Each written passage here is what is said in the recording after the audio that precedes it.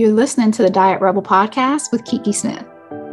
If you're a woman who hates the idea of having to choose between loving your body and changing it, then you are a diet rebel, and this podcast is for you. In this podcast, we talk about everything from loving your body exactly as it is now to becoming the most fit, lean, and toned you've ever been, no matter how old you are, how many tiny humans you've birthed, or how many times you've lost and regained the same 15 or 50 pounds. Seriously, you don't want to miss it. So grab a snack, preferably protein-based, and sit back and enjoy this episode.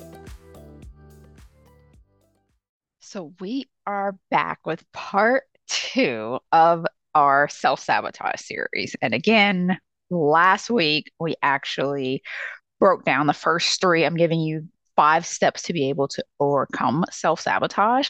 And last week we discussed the first 3, and today we're discussing the second 2. And the reason why I broke these up, because honestly, this is a course in and of itself. So hopefully you're either taking notes or you have these 2 episodes bookmarked so that you can just kind of play them again and again and do the exercises that I've given you within them. Now, the reason why I chose to split up the episodes in the way that I did. The reason why we first talked about those first 3 steps and now we're going to discuss the second 2 is because after so many years of talking to so many women, talking to so many trainers that are training women, I understand that if you do not go through those first 3 steps, these next 2 steps will not land properly. I'm not going to say they won't make sense. They'll make perfect sense. It's just if you haven't done those exercises to kind of get out of your head and face the reality of a lot of those things that we talked about, then the second 2 steps just kind of fall on deaf ears is what I've noticed. So if I were to just say them out of order, which I have in some cases, I what I tend to notice is they just kind of glaze over with someone, or they just go in one ear and out the other, or it sounds like, okay, yeah, I know, I know, I know, I know. And that's one of the biggest things that I know most people listening to this are not doing. Right? Like you're coming in with open mind. We talked last week about Carol Dweck's book Mindset and how, she discusses the fixed versus growth mindset. And that fixed mindset is the mindset that thinks I know everything. So we approach everything from this perspective and from this lens of like, okay, I'm just trying to see what I don't already know.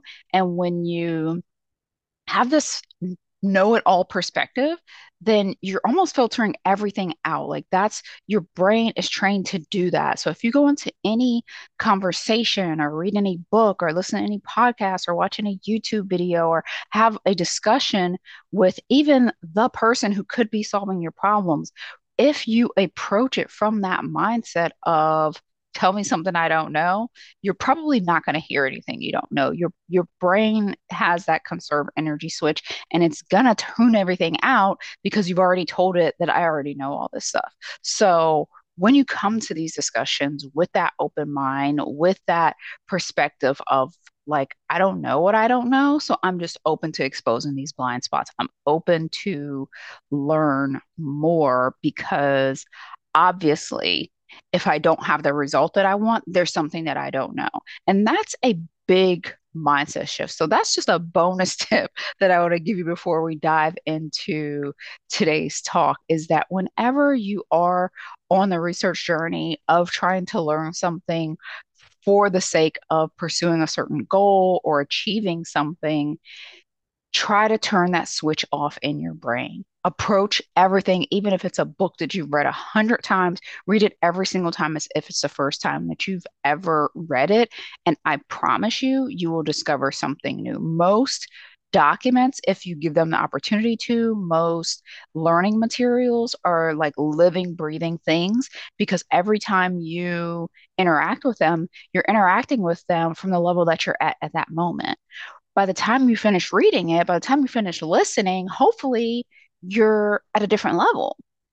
So now, if you were to go back and re-listen, all of those things should hit at a different level. You go back and reread that chapter or that book or take that course or whatever the things are, it should open up and unlock a new level for you if you approach it with that attitude, because you're not the same person that went through it the first time. So the first time you get what you need that time, and that usually unlocks a new door that helps you to understand something else the second time around. So that's one of the things that I always like to remind my coaching clients before we like start a course, or, if we're getting started on an intensive coaching or something like that. I always remind them of, I need you to like step away from everything that you already know, because of the fact that if we don't have a result, then something is missing. And so let's really, really listen for that something. So all that to say that when we look at those first three steps to overcoming self sabotage that we talked about in the first part, we really talked about the internal battles. We talked about how you have to be honest about your beliefs, about, around food, around exercise, around yourself and what you're capable of. We talked about how you have to give yourself permission to lose weight, because just because you want to lose weight, just because you're on the journey to lose weight, doesn't always mean that you have given yourself permission. I encounter women all the time who are 20, 30 years into their weight loss journey who still have not actually given themselves permission to reach their ideal weight, have their dream body, or whatever the case may be. And sometimes permission to stop trying to lose weight. So there's definitely different ends of the spectrum. But for the people who are wondering why they don't have that sustainable weight loss, maybe they haven't given themselves permission. And then the third step was stretching that fear muscle, because it was taking the things that came up in step one and two, in that honesty about beliefs, in that, why haven't I given myself permission, and allowing all of those fears to bubble to the surface, and then being willing to approach your journey from that growth mindset of stretching that fear muscle, being willing to step out of the comfort zone, being willing to understand that, hey, I know a comfort zone is nice and cozy, but in order to grow and accomplish the things that I need to accomplish, or transform lives, or whatever this thing is that you want to do, like, you have to grow and transform your own comfort zone in order to help others. So doing those things that you have been afraid to do and inching toward it in whatever way works for you. So, with those things in mind, understanding those first three steps, like we say, all the things should have come to the surface.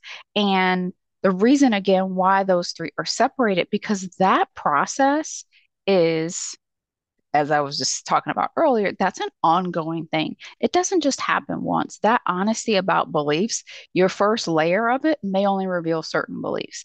That giving yourself permission, you may uncover certain areas where, like, oh, okay, I haven't given myself permission in this way because I was worried about what my mom would think of me. And so you give yourself permission to, okay, I'm going to move forward regardless of what mom thinks of me, or however you work through that. You allow that fear to come up, you work through it, understand that some fears can go much deeper. And so there can be layers and layers and layers to that iceberg. So you want to always keep in mind those three, because whenever you hit a stumbling block in other areas, if you go back to those three things and rework them and say, am I being honest about my beliefs here? Have I given myself permission? And what am I afraid of here, where I can kind of stretch that fear muscle a little bit more, or work that fear muscle a little bit more, you know, then you can move to the next level in that specific thing. So that's going to work for you in all types of goals. So just remember those steps. So when we look at, okay, what would step four be? The biggest thing that I would say is, once you have those things, you've given yourself that permission, you understand that there's going to be some fears, you want to start respecting your own time. So this is something, like I say, in and of itself, if this is talked about on its own episode, or if you were to, just read it in an Instagram post, you may see something about self care and not neglecting self care. You may see something about being stressed out and how, stress can lead to weight gain or can obstruct your weight loss. You may see something about, okay, I need to have more boundaries. You likely are seeing all of these things all over the place, all over your social media feed, and bookstores and magazines, on, talk shows, news channels, whatever the thing is that you're looking at, you know, you're probably hearing all of these things anyway, but because you're hearing them disconnected from the other three, you're not seeing how they can play into a bigger picture and how not respecting your own time and giving yourself permission to lose weight can be connected.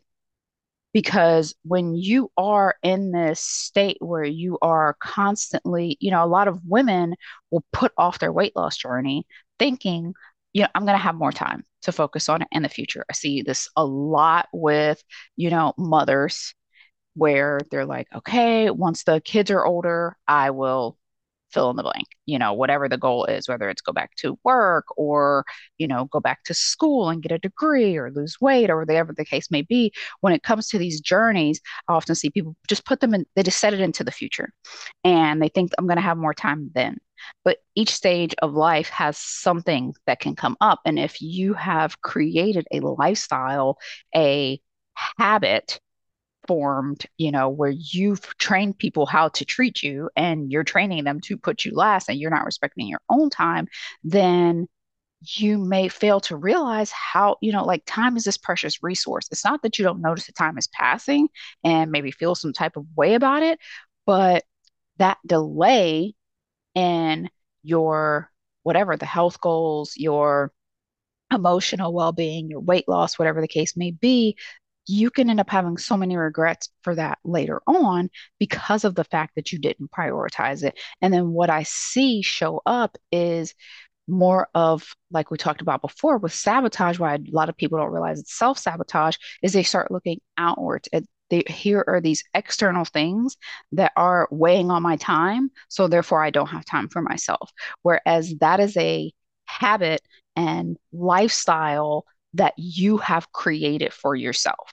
And if we haven't done that deep dive to look within the first, three steps, then that's going to come to the surface and we're going to say, well, I have kids and this is happening, so therefore I can't do that. I'm taking care of my, elderly parent and this is happening. I have to travel a lot for work, so therefore I can't do this. Or I'm doing this project at work and this is happening. And so, or whatever, my husband, my sister, my cousin, and all of these external factors can come in where all of these little time sucks are happening and the woman feels like there is no way for me to now fit in time for myself.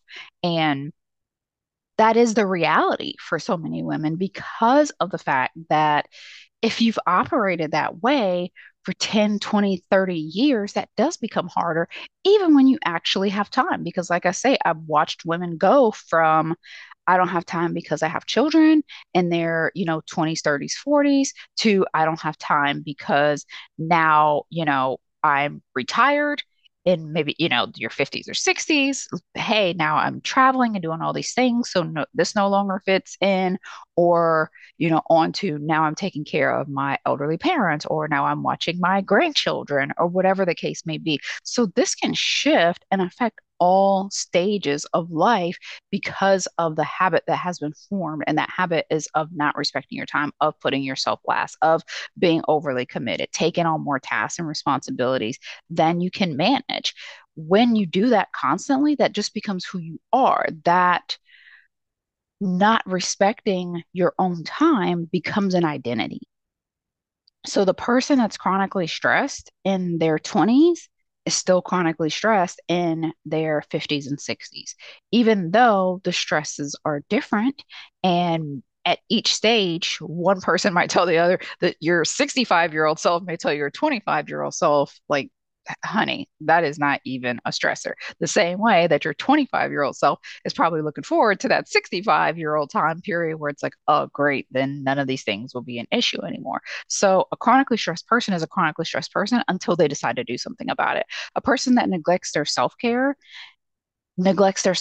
until they decide to do something about it. It's really an internal shift, an identity shift versus a time allotment thing versus an external issue. I'm not saying that the external issues don't exist. So obviously, like this is a bigger conversation because, like I said, without those first three steps, this part doesn't make as much sense. This part is just kind of like, so you're going to tell me that I don't have a newborn that's crying all night and that I don't have sleep. So you're going to tell me that I don't have a toddler that's getting into everything and running all over the place and not giving me a second of rest and, is only taking 5 minute naps and still won't sleep through the night. Oh, so you're telling me I don't have five kids that I have to run all over town and take to practices and cook dinner and help with homework and, run the entire household because my husband's working 14 hours a day. Or so you're telling me I'm not a single mom that has to do all these. So, like, we're not saying that the external things don't exist. We're saying that that's still part of our identity because for every person that is saying this, and this is something that, I talk about inside of Crushing the Diet mentality, is recognizing that there is someone with your exact same circumstances that is getting different results. So if something is not 100% true for every single person with those circumstances, then what is the difference? What is the difference that causes the shifts? Those are the identity shifts. Those are the priority shift. Those are the permission shifts of, this person has given themselves permission to live like this, even with these circumstances. Well, this person has not given themselves permission to go after these things because of these circumstances. So for every person that can't do something because of, there is someone else doing something in spite of those exact same circumstances. So as someone who has helped so many women over time, I've been able to see this. And this is why I become such a huge advocate, believer, and went back to school to actually study the behavioral psychology of human beings because I could not understand why I could give two women with identical circumstances the exact same steps to do and watch them go about doing or not doing those steps and getting completely different results. Why weren't they getting the same results? If two women are the same age, the same weight, have the same amount of kids, the same type of job or no job at all, and they're given the exact same steps, why does one get results and the other one doesn't? That's not a steps thing. So I had to step away from trying to solve problems with steps all the time for my clients and saying, hey, just do this and do this and do this and recognize that who they were being was much more important. So with this fourth step, this is something that you want to start again, pointing that finger inward and being willing to chip away at the iceberg at what lies beneath because the things that are on the surface are going to, appear so much different. So when you're seeing that overcommitting, the stress, the self-care neglect, the lack of boundaries, not being able to say no to things, having, just a crazy, chaotic schedule and not having a lot of leisure time, procrastinating on things all the time, or being someone who's always rushing around. Are you constantly like drained? All of these things show not only an inefficient use of time, but being inefficient with your time if you're somebody who kind of feels like sometimes you're riding around in circles or you're like, it's like I'm doing the same thing over and over and over again, and I'm always running into these same issues. Lack of recognizing those patterns and doing something about it or putting a system in place that, for the things that you're doing regularly, being generally inefficient with your time shows that there is a lack of respect for your own time, especially when those things get in the way of something that you say is a goal for you. So, this is so much more common in women. And like I say, especially as they get older, because of the fact that the habits become so deeply ingrained. So, when you constantly find that you have no time for yourself, but you can roll out the red carpet for other people, there's a shift there that needs to happen. Why do you dole out your time for them and not for yourself? So this isn't saying don't dole out your time for them. It's saying why don't you deserve that same time? And again, most women are, we're kind of raised to do this. And obviously, like, I'm the first one to raise my hand that I had a huge lack of respect for my own time. And I like to think it's because, I'm a loving, serving person. Like when we look at, like, if you know anything about like the five love languages, like mine is acts of service. Like that's literally my love language, is how I show love to people, is doing things for other people. But I was also not receiving those gifts from other people. I was just training them that, hey, I'm just here to serve you. So I was just doling out love, doling out love, doling out love, and, living and dying by the golden rule of, treating others the way that you want to be treated, when in actuality, a lot of them weren't treating me the way that I want to be treated. I was training them how to treat me, which is, hey, anything that you need, I'll do it at my own expense. And that can be, obviously with children, which granted, they have the best excuse because they can't really do some of those things for themselves. But sometimes we're doing it for full blown adults that can do the same thing, or we're not giving people that benefit of the doubt to be able to do what they can do. So if you have issues with, lack of boundaries and time management, or always like you feel like you're always overwhelmed, you have a super packed schedule, then you may need to reassess your priorities and go back to those first three steps and find out, is there some fears that you haven't tackled yet?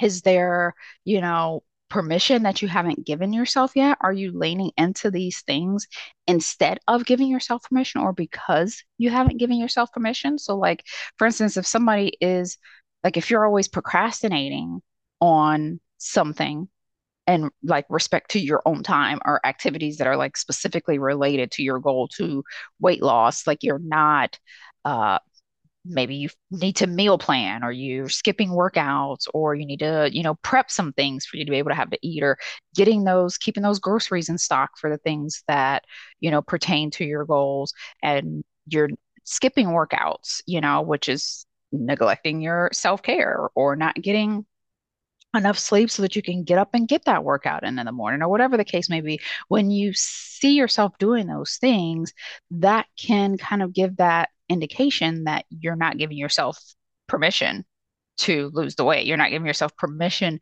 to prioritize putting that in your schedule. Because, like I say, I work with tons of women, and I see what they do when they prioritize something. I will see them move heaven and earth for somebody else. I will see them reprioritize something for what their kids need. I will see them reprioritize something for something that their husband needs. I will see them have a home gym and literally move everything out of it for guests to come and then say, I can't work out.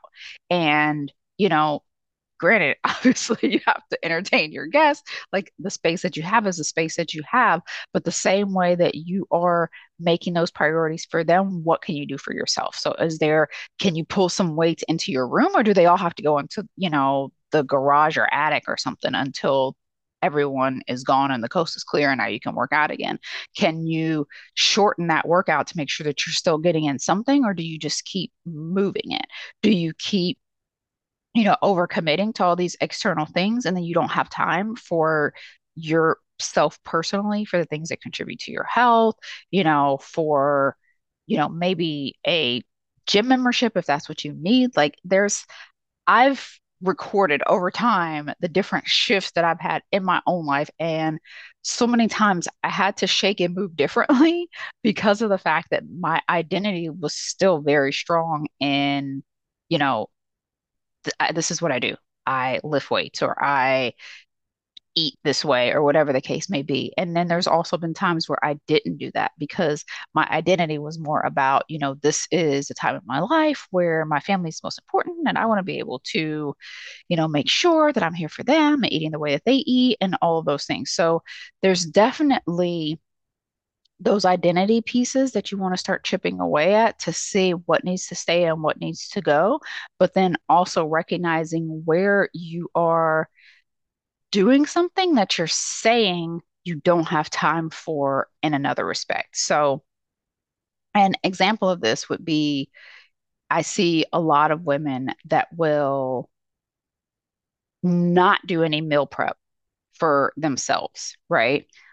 But they'll spend tons of time, figuring out what their family need to eat. So I see this a lot in homemakers, and I was one of these people. Like I would try every recipe to try to find, the perfect brownie or cookie recipe or something because my family deserved it and I wanted to be able to, perfect that thing. But then I'd say how I didn't have time to make some kind of, whatever special meal for myself or something well balanced for myself or put together that menu plan for myself because of the fact that I got more accolades and, feelings of fulfillment for doing it for them. So I may like you could skip meals or opt for quick convenient stuff for you and less nutritious stuff for you. But if your child or husband or somebody was diagnosed with something and they had to eat a certain way, you would move heaven and earth to find the store that had that thing to buy it. So, like, those are some of the things that I see, or the same thing for like how, I would tote my son all over town when he was in basketball and going for, all these different cities. And I will see parents do that where they'll have their kids in all these after school activities. So you're planning activities for them, but now you don't have time to work out. So I hope I'm kind of driving this point home here. I know I'm harping on it a little bit, but it's because I see it so much where it's the same attention to detail. So I know that the woman has it in her. It's just she's spending it in other ways. And I'm not saying those ways are less important. I'm just saying you are also important. So this isn't an either or. Again, we're not black or white. This is an and. They are important and you are important. Your colleagues, your work, whatever is important. So being very efficient in work planning and, excelling at organizing and planning projects and things like that at the office and making sure all these deadlines are made and, and the tasks are like executed super efficiently. But then when it comes to your personal goals, like, okay, I don't have time to do this. I don't have time to answer these questions or do these exercises that Kiki's talking about. So, like things like that, like when you don't have time to do those, but you're doing it somewhere else, that means you do have time. Granted, your job pays the bills, but it just shows like you have what you're saying you don't have within you. It's just that you are also important. So, if you can create a detailed calendar for family events, but you can't carve out that personal time for yourself, there is a lack of balance there. And although it may be slow to make the shift, it is a shift that can be made. And sometimes it's just gradual over time. If you have a 2-year old right now that is like really like snipping at your heels, which granted, like I say, I know a lot of the women that I speak to are like, like mid 40s, mid 50s, like, that 45 to 55 range. So maybe you don't have super young ones anymore, but how many are still living as if they do?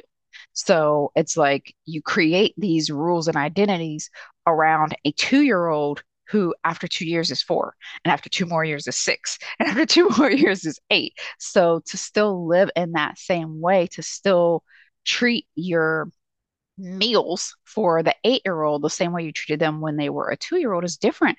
They can participate in some things now. You can carve out, you can find ways to give them more things so that you can have that extra 30 minutes. So that is one of the biggest things that I see is when we're looking at what causes that self-sabotage is that not respecting your own time. This is honestly one of the biggest ones because of the fact that giving yourself that permission to put yourself first has to happen in order for your goals to be reached. Otherwise, whatever you're doing is always second to something else, sometimes third, fourth, fifth, depending upon what your values are.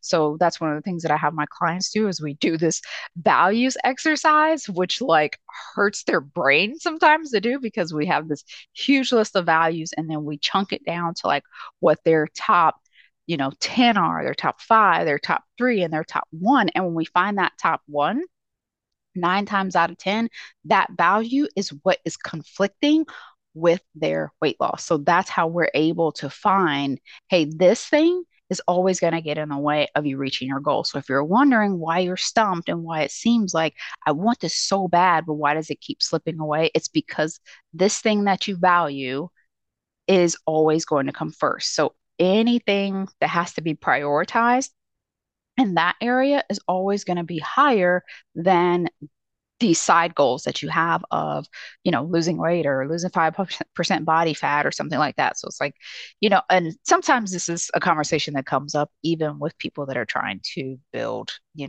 a side business or something. It's the same way. They're wondering why they can't get their business off the ground, but yet there's these deeper values that are in conflict with them. So be willing to do that digging and find out what that thing is. Assess your schedule, set some realistic priorities, and then, start establishing those healthy boundaries and respecting your time. That way you can create space for both things, the things that are already kind of intrinsic for you, but also these things that are more in alignment with your goal, your exercise, your meal planning, your, all those things. You want to treat those appointments with the same importance that you would treat any of those other things that you're super committed to in life. Because for every person that says, I just cannot commit to things, I have exercise ADD, or I just like having variety, or I just can't stick with anything. For every person that tells me that, usually I can dig and find something in their life that they are committed to. There's something in their life that, like, come hell or high water, they're going to get that thing done.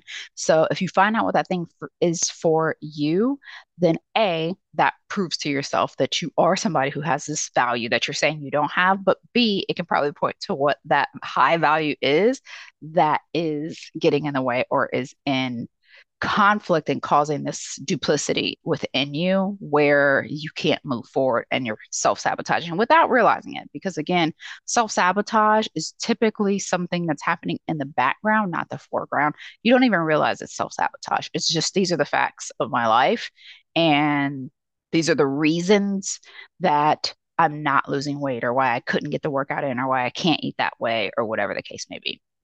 So, with that being said, that leads me to the final step, which is respect and appreciate food.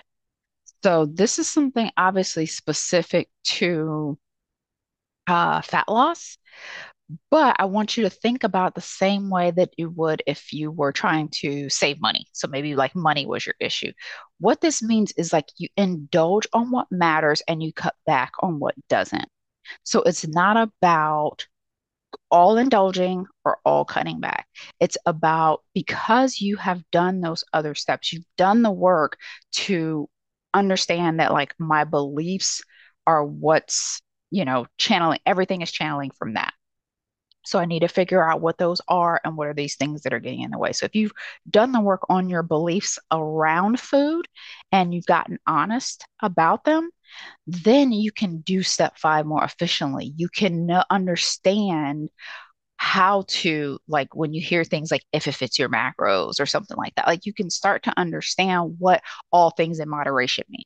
Because what I find is when a person has not gone through those first three steps, they're not truly honest about about food, their relationship with food, food fears, the fear of the changes that they think are going to happen. When they haven't done that work, then they tend to have these more stringent either views about food, where like food is kind of the enemy. So either they're like, I'm gonna have to like become this health nut in order to get this, or they, they don't, they either overly focus on the quality of food or they don't focus on the quality of food. So I noticed that's when people start to have that all or nothing, because of the fact that they haven't done that work. They haven't rewired their brain around food in order to have this mutual respect for food fuels my body and gives it nutrients, and the amount of food and macros and things of this nature that I eat determine this physique, determine the physique that I have, determine how to get to the physique that I want, and things. So like there's that perspective, but then also the perspective of food tastes good. Food tastes good. It has, it hits all of the senses. So, there's that part too of food is and can be comforting. Food can, be something that you're just doing for the sake of the fun of it, the comfort of it, the enjoyment of it, the, togetherness of it, a celebration or something like that. So there's two sides of it, and neither side is wrong, but it takes having that first phase of working through those beliefs and getting honest about how you really feel about food to get to that point. When I see people bypass those steps, which I see a lot in the fitness industry, is you see the people like they end up gravitating towards one side or the other. And that's because we're trying to knowledge bypass things versus actually having that thorough understanding of it. And that thorough understanding can only come from doing the work, from as what I've harped on for almost 2 hours now for the last episode to this episode, really being able to understand that that work, the letting things come up, the dealing with the fears, the understanding that, like, oh, okay, this is how I've been looking at this food. Am I willing to change that? Or this thing is going to stick with me? Like, not being willing to do that piece means that you don't actually understand moderation, because I see people say certain things, but when I'm looking at what they're doing, they don't match. You'll see somebody say, like, oh, yeah, you got to live a little, but they're living a lot. So that means that you're not actually getting it. Or they're saying like everything in moderation, but are they eating, maybe they're using that as a way to eat something that's very, indulgent or unhealthy, or something that's like a celebratory food, but they're saying it to eat it as much as they want. So that's not everything in moderation. Are you also eating the healthy things in moderation? So that's what I mean, is I see a lot of people, because the information is out there, because we live in an environment where, you know, information is so prevalent, and mottos and slogans and things, trendy sayings kind of filter through us, where we can find ourselves saying things. It's like where you hear me talk about, like, where somebody's like, oh, this isn't a diet, it's a lifestyle. Okay, where is it something that you can do for life? Does it actually match with your lifestyle? Like, they're just saying it because that's what the community slash cult around that way of eating is saying. Or they're saying, oh, dieting isn't good for you. And I like to have things in moderation. But then they're the same person that's just like, oh my gosh, I can't eat like, I don't eat anything like that. Or I'm not going to just live off of salads. And they use that to like never eat a salad, or to never eat vegetables, or to never eat things that are good for them. And so I see people that haven't actually done the work, which you can always tell, because they're using it to justify where they already are. So you have the person who is on one end of the extreme, they're picking the sayings in order to use them in an extreme way based on what they already believe. So the way that we see the world, we just constantly filter out the things that don't agree with that, or the things that don't fit around our beliefs, which is why we have to understand what our beliefs are. So, like, if I'm somebody who feels like, I don't need that much protein, or whatever the case may be, like if I have a certain view around protein, then I'm going to filter everything that comes at me about protein through that filter. I'm going to say, well, what about vegans? They're not eating a ton of protein. Or what about people in third world countries that don't have access to protein? Or what about, and I'm going to come up with all of these other things to just justify what I already believe, instead of, am I willing to change my beliefs? And these are things, a lot of these are like actual true examples of things that I've said and done. So inside of crushing the diet mentality, that's one of the things that we work through, is like we just kind of like pinpoint all these beliefs of, like, if you've ever said like, oh, that woman's too muscular, or I'm not trying to get like that much muscle, or something like that, then now your brain is working against you whenever you hear something about muscle, because your brain's like, I don't want that much muscle, I don't want that much muscle, I don't want that much muscle. So until you do the actual inner work to truly respect and appreciate food and exercise, the steps that it takes, then you don't understand how to moderate them. Moderation, I always say, is often harder than an extreme, because moderation actually makes you work for it. An extreme is just, I don't eat meat. And I'm not saying that it's wrong to not eat meat, but I'm just saying that once you have that, it makes decisions easier. Because if you go somewhere and there's 12 options and two of them don't have meat, that has just narrowed that down for you and made it a lot easier, because you're like, okay, well, two options don't have meat. I don't eat carbs. So it helps to narrow down what the options are for you. When you are allowed, you know, we're talking about giving yourself permission, when you allow yourself to eat anything, now your brain has to do more work. Your brain doesn't like doing more work. So that's why it usually prefers extremes. Your brain has to do more work to understand, okay, now how do I make this work for me? What does work for me mean? Work for me under what circumstances? Because what works for me in this circumstance doesn't work for me in this circumstance. When I'm at my grandchild's birthday party, eating that cake and ice cream is celebratory. When I'm by myself, what does eating the cake and ice cream mean? It could also still be celebratory. Maybe it's my birthday. Maybe I'm just craving cake. Or maybe I'm just eating mindlessly.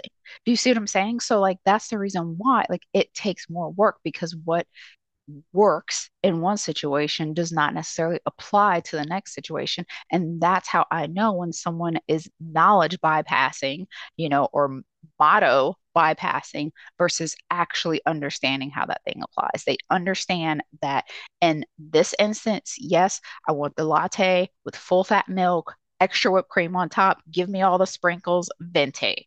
And they understand that in another instance, you know what? I'm going to do a tall, let me do 2% milk, no whip, you know, no sprinkles on top or some sprinkles or non-fat milk and, sugar-free syrup or whatever the case may be. They understand when and where to make those tweaks and they understand that those tweaks are not global. They don't apply to everything. It's not that from now on, this is what I do or from now on, I will never do that. They understand that sometimes something is like fits and works, and sometimes it doesn't. And they've allowed themselves to do the work to know which is which and to understand that I can sometimes eat intuitively and based on how I feel and based on what feels good and based on the environment.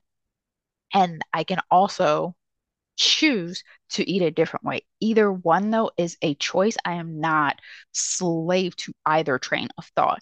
So when you're doing that, then that's when the episodes that I've done before were talking about cutting back on the things that don't actually pertain to your goals in that moment and indulging on things when they matter, like you understand how to really just move freely between these two, what seem like extremes to someone else. And that's something that, like I say, the person who has lived it, who has truly embodied this and does the work, they understand this on such a deeper level than a person that's from the outside that's just trying to decipher it with their head. They're just trying to decipher it with words. They haven't done their inner work. They see someone who they consider is healthy eating what they consider is junk, and their brain doesn't know how to process that.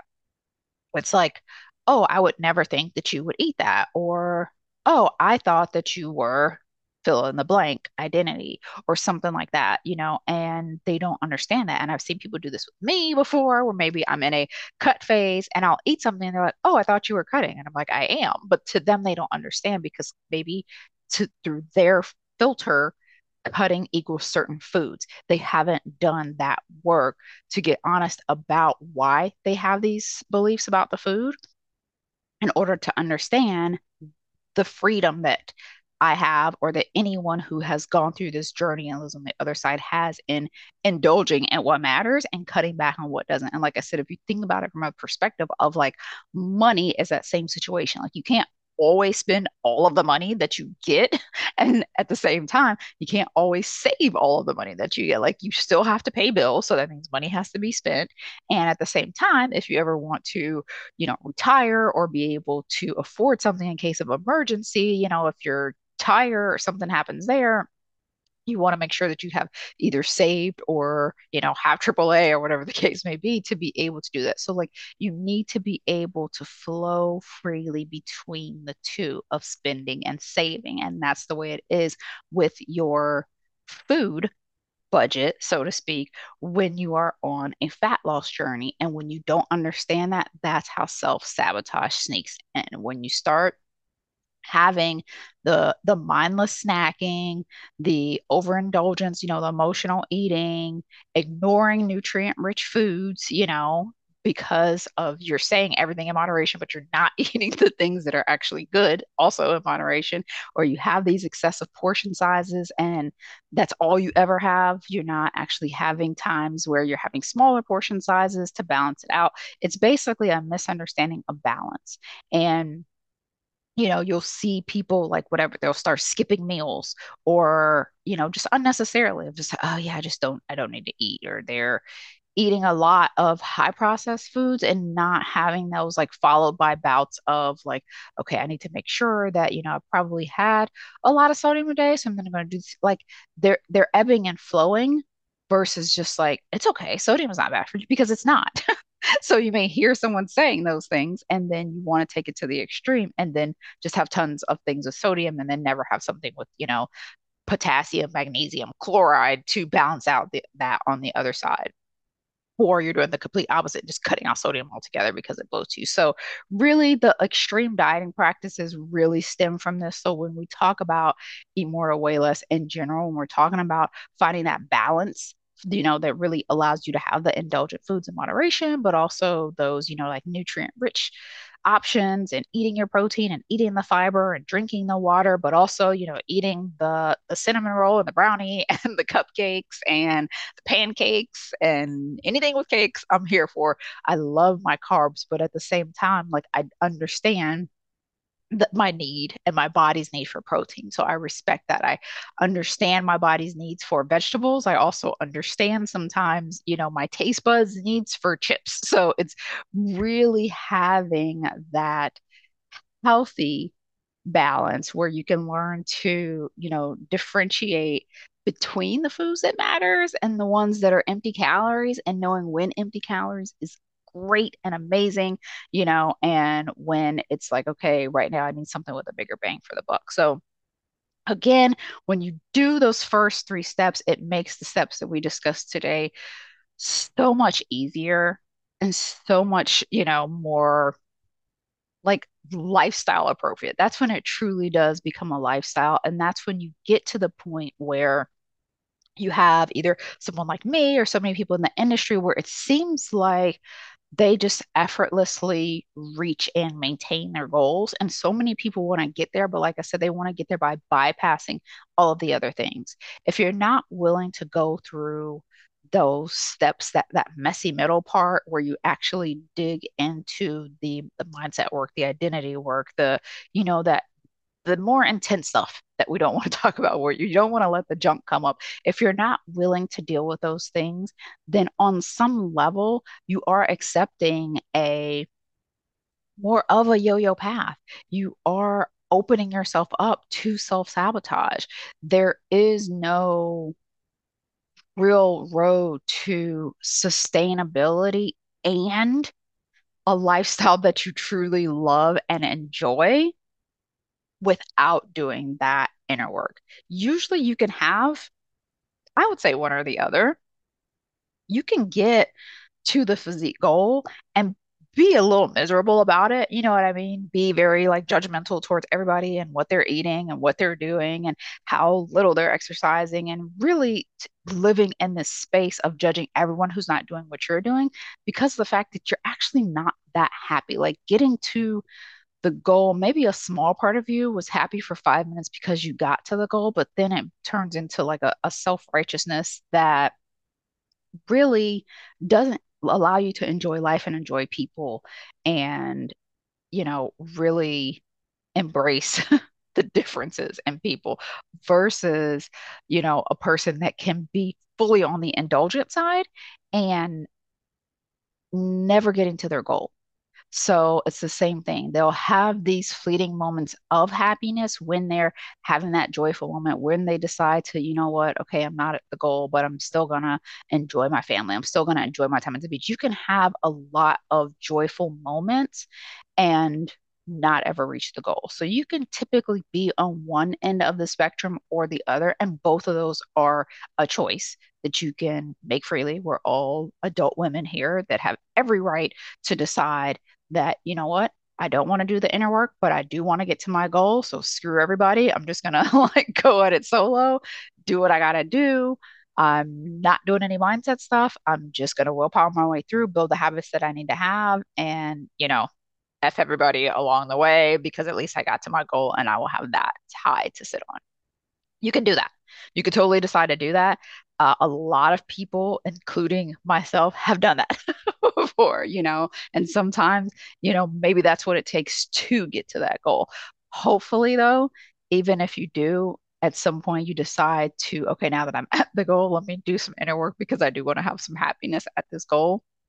And the same thing, you can always decide to say, you know what, screw weight loss because of the fact that I don't like all the stuff that comes up when I'm trying to go about the weight loss. I don't like feeling like I'm not worthy until I reach my goal. I don't like, the size that society has told me that I have to be. I am perfectly fine with my weight. Like that's okay too, as long as you're okay with it. The only issue is that when people say that, and like I say, there's that duplicity again, where they say that, but then part of them deep down inside still feel something about this goal that was never realized. If you're going to let go of the goal, let go of the goal and live your life. But if some part of you is still clinging to that goal and still wants that goal, and you also want to enjoy your life, then I would say take the time. We're at the time of this recording, we're heading into a new year. This is the perfect time to stop and do that self reflection, prioritize yourself, and do this work. Go back now. You're at the end of episode 2 in the series. Go back now. You have a different layer to unpeel now and re-listen to those first 3 steps in the previous episode. Because remember, now you're a different person.